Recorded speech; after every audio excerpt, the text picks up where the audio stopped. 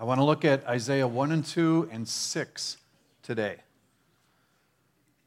I was reading it a few weeks ago, and it caught my attention of how the Lord was dealing with Israel and the complications. He likens them to his children, but the challenge, so to speak, of a parent trying to bring their child into wholeness of activity and well-being, and yet at times this, conflict of wills. And when you're a loving parent, you see this child's selfishness as being something that will really hinder them in regard to their relationships with their friends, but also with instructors. People will eventually say, I don't want to deal with that beast. They won't be quite as nice with your child as you are.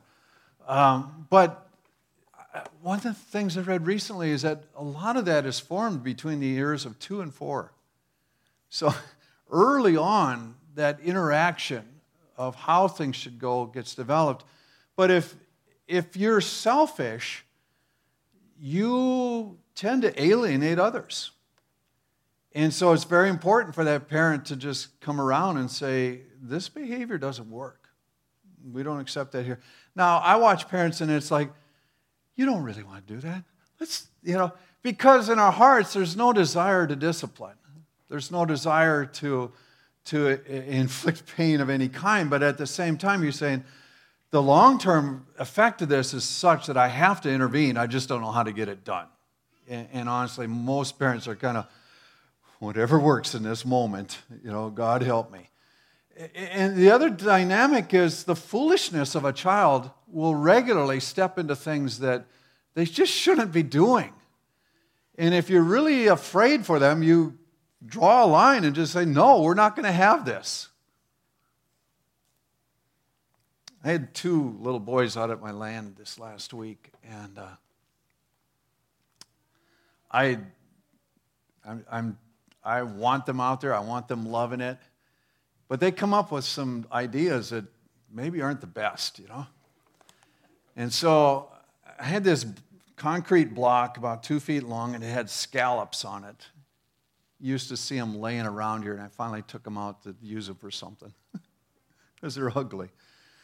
But for a boy, you could take your stick gun, aim through that scallop, and it's just perfect, this barrier, And the fantasies were rolling. Well, then it's that, could we take that up in our secret fort, which is 8-10 feet high? And I'm going, you can barely lift the thing. Oh, but we really need it. And I'm going, well, make sure that you don't go behind the guy that's carrying it up the ladder, okay? Just, and so, long story short, they got it up there. And about 10 minutes later, they kind of come over and they're half limping, and it fell on our toes. And I'm going, yeah, probably not the best thing to do, is it? Well, you want a child to explore, you want them to develop, but at the same time, you see at times things that are dangerous. And you say, this can't continue. Or you see these dynamics of selfishness where you're going, this will alienate you from everyone. That's, in some ways, what I see as God's approach with Israel and with Jerusalem. And the prophet Isaiah is making these declarations, and God's going, I love you, but I cannot let this continue. And so they're wrestling through some of that. He says, the children I've reared have brought up, they've rebelled against me. And he gives some illustrations. He says, an ox knows its master, a donkey knows where to get the food, but he says, you guys have kind of forgotten all of this. And he goes on and says, you've forsaken the Lord. They've despised the Holy One of Israel. He says, will you still be struck down? Will you continue to rebel? The whole head is sick, the whole heart is faint, the sole of the foot, even the head. There's no soundness in it. He says, your whole body's messed up. If I were to compare you to a physical being, he says, Everything about you speaks of sickness. But what are we going to do about this? He says, your country lies desolate, your cities are burned with fire. And so he says, I've got to deal with these things. He likens them to Sodom and Gomorrah and says, at least I'm going to leave a remnant. But he goes on and says, I am sick of your offerings. I'm sick of your sacrifices. I'm sick of your feast days. I'm sick of your celebrations or Sabbaths and new moon festivals. And so he's saying, yeah, religiously, you're still doing it. Religiously, you're still acting like we have a relationship. But he says, let me pick out the verse here.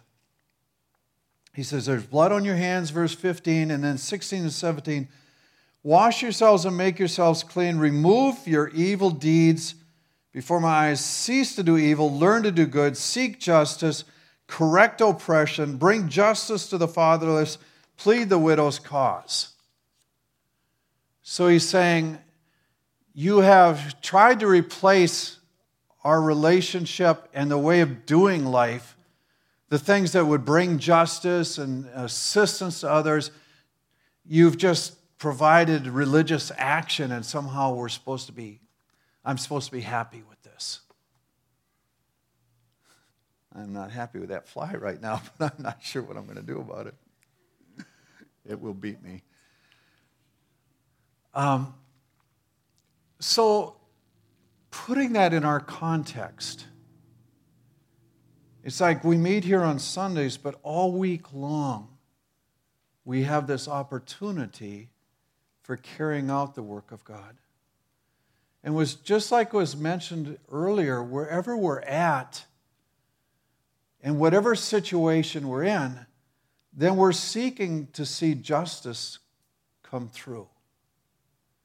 Well, sometimes that's just in marriage relationships. Sometimes that's with our children. Sometimes family, friends, neighbors. Sometimes that's the main sphere of our influence, right? And so it becomes very important that we take these things and apply this truth to them. That when we, rather than just step and walk in evil, that we actually turn and do the things that are of value to the kingdom. And that we look around us and we begin to picture what's available to us.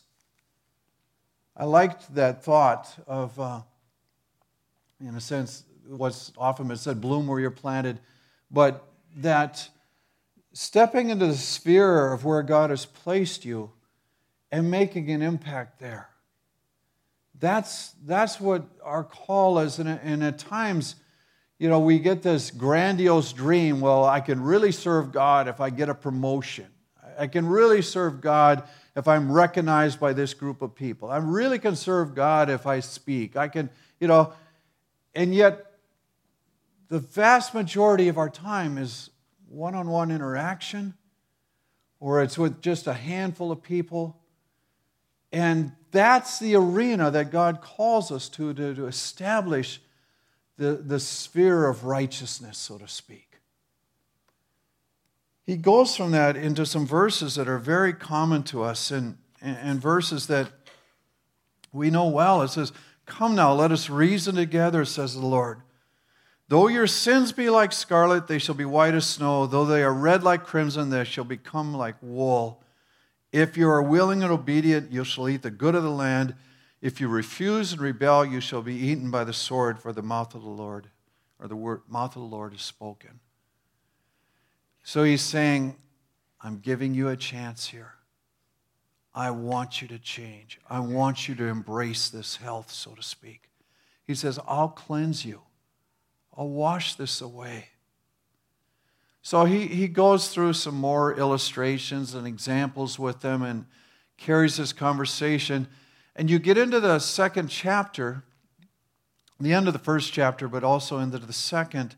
And he makes a declaration about Jerusalem. And even though he says, right now you you've got gold all over the place. He says, you've got horses and chariots everywhere. In other words, wealth-wise, you're doing outstanding. But he says, you're worshiping idols, you're making alliances with people you shouldn't make alliances with. He says, this isn't going to last. But he still paints an end-time picture of Jerusalem as being a center point for all justice. It shall come to pass in the latter days that the mountain of the house of the Lord shall be established as the highest of the mountains, and shall be lifted up above the hills, and all the nations shall flow to it. And many people shall come and say, come, let us go up to the mountain of the Lord. So even in this season where he's saying, in this moment, I'm so disgusted with the way you're behaving. And he says, I really want to give you opportunity to make a turn. He says, I still have this grand dream for what you're going to become. And I'm going to see that through. And it's this thing of the loving parent continuing to work with a disobedient, rebellious child, saying, I will see your growing up happen.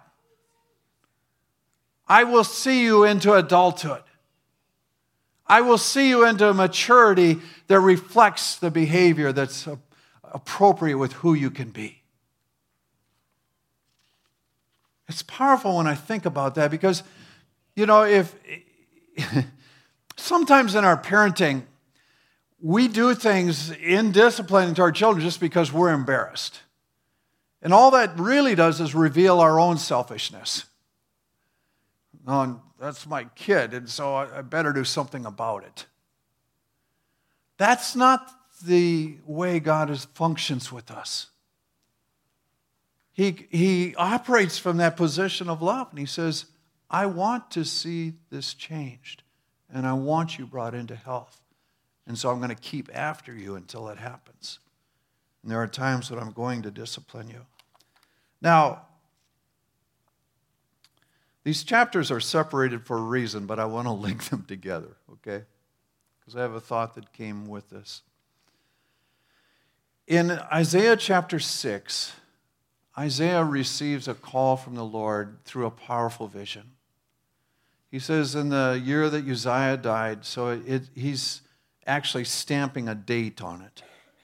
He says, I saw the Lord sitting on a throne, high and lifted up, and the train of his robe filled the temple. Above him stood the seraphim. Each had 6 wings. 2 he covered his face, 2 his feet, and with 2 he flew. I think the picture that we're to get is that the seraphim, though they're magnificent beings, they're saying, even in the presence of God, we can't look on that glory that long. It'd be like us looking at the sun. You'll eventually blind yourself, right? And the feet that would carry dust from daily life, it's almost like they're covering that too, because we just, we're in the presence of holy God. So that's the picture, the initial picture that we get. And the one who called to another said, holy, holy, holy is the Lord of hosts. The whole earth is full of his glory. So Isaiah is having this vision, and he's seeing something just astounding. And the foundations of the threshold shook at the voice of him who called. So when the seraphim are speaking, even the house is shaking. Okay? Temple's setting. And he says smoke filled the house because there's an altar there. And, it's like pure worship is happening. And all of that to say this is a very powerful and holy moment that Isaiah has never been in before. And he says, woe is me, for I am lost. I'm a man of unclean lips, and I dwell in the midst of people of unclean lips. My eyes have seen the King, the Lord of hosts. He says, I'm not fully righteous. In fact, if he's talking about his lips, he says, I talk trash and junk. And I know that when I'm in the presence of God. And he goes, what's even worse is everyone I live with is doing the same thing. And so I'm stained through myself, but I'm also polluted with everyone around me. And here I am before holy God. And so it's this awesome moment, this soul-searching time where you're just going to, I have no right to be here, and I am even going to live through this. It says, then one of the seraphim flew to me, having in his hand a burning coal that he had taken with tongs from the altar. And he touched my mouth and said, behold, this has touched your lips, your guilt is taken away, and your sin is atoned for. What you and I can't do on our own, God does for us. The cleansing that we can't bring into our lives, He is willing to do for us. And so from the altar comes from the Lord comes a cleansing that washes away our sin. It's like the promise of that first chapter. And regularly, if you're going to seek the Lord, you're very aware of imperfections, right? You're very aware that He's holy, He's perfect. I am not. But you come to that moment and you realize the only hope that I have is that He would do something. Where it would be His right to cast me away. It'd be His right to destroy me. But what's His choice? His choice is to cleanse my lips and to bring life. And what astounds me following this, it says, and I heard the voice of the Lord saying, whom shall I send, and who will go for us? And then I said, here am I, send me. And the natural response to the cleansing of the Lord is when He calls us into activity, we say, I want to do this. I want to make the declaration. I want to declare the goodness of God. I want to speak His word. And so just as we've been saying, the justice of the Lord, we want to speak that life into our families. We want to speak that life into our work relationships. We want to speak that life into community. When we have experienced the cleansing of the Lord and the goodness of God that washes away our sin, the natural response is to say, this is available for others as well. And we are out of an unwholesome environment, the Lord calls unwholesome people, cleanses them, and sends them out. It's wondrous.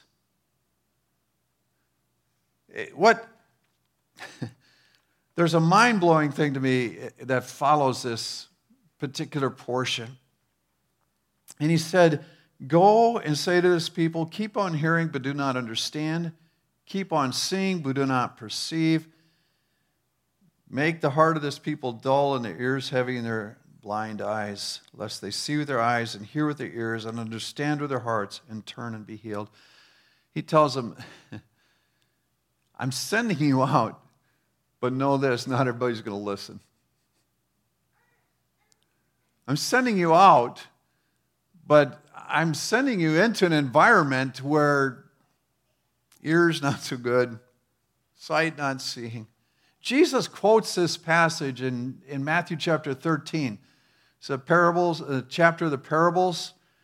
And the disciples go, why are you talking in parables? He says, this religious group is not going to understand it. But He is still fulfilling His work. And in the same way, there is always a remnant that God places and uses and works through them to accomplish His good. And at the end of time, there's a fullness to all of history in a way that couldn't be perceived otherwise. He says even into Isaiah in this moment, he says, a tenth will remain in the land. He says, I'm hauling them off. They're going to face this troublesome time, But he says a remnant is going to be remaining. And out of that will come a holy shoot or root. A lot of trees, you cut them down and they just sprout back up because the roots are good. And this is the illustration that we're getting out of this. And so in that sense, you and I look around our culture and I see things that are very disturbing to me. Now, wealth-wise, our country's still doing good, at least on the surface, right? But you see things that, unless they're fixed, there's trouble ahead. But even in that, I look and I say, political stability, wealth, those are all short-term temporal securities. That's not the fullness of the picture. And even in my lifetime, I've seen some countries that were doing extremely well that now suddenly are unraveled. And I don't have any specific date or time regarding our country, but I'm not convinced that God wouldn't unravel us if that fits within His call and His plan. The challenge that you and I have is, are we going to be part of the remnant, and are we going to listen to His voice and allow His growing kingdom to continue through us? Because He has made this declaration that it will grow until the end of time. So the question is, are we going to participate or not? That's the issue as I see it. Now, sometimes cultures come and go. Nations come and go. Cities come and go. But the word of the Lord stands forever. And His declarations will not return without being fulfilled. So when we step into this kingdom, when we allow Him to cleanse our lips, so to speak, we are stepping into something that is going to continue for eternity. What an honor and a privilege it is to participate in that. What an honor even to have the Scripture giving us Old Testament illustration of how God deals with His people, so that we can take it to heart and allow Him to transform our lives. Now, I truly love gathering together with this group. I love our Sundays. But there is a whole rest of the week that God wants to be involved into. And so we pray, God, make these moments together powerful, but also make us powerful as we go out in declaring Your word, a people set free and cleansed by You. Thank You for Your Scripture. Amen. For God's blessing upon you, again, particularly as you go out into your fields of ministry. May Your blessing rest on these Your people. May they know the fullness of favor that You intend for their lives. May they discover with joy that You love them deeply. And You will do anything to see them flourish and grow in You. As each one goes into their fields of ministry, Lord, I ask that You give them words of life to speak over others with anointed lips. I ask that You enable them to carry out the workings of Your kingdom. Gift them with the supernatural. Be lifted up and exalted, our Lord, we pray. We love You this day. Amen.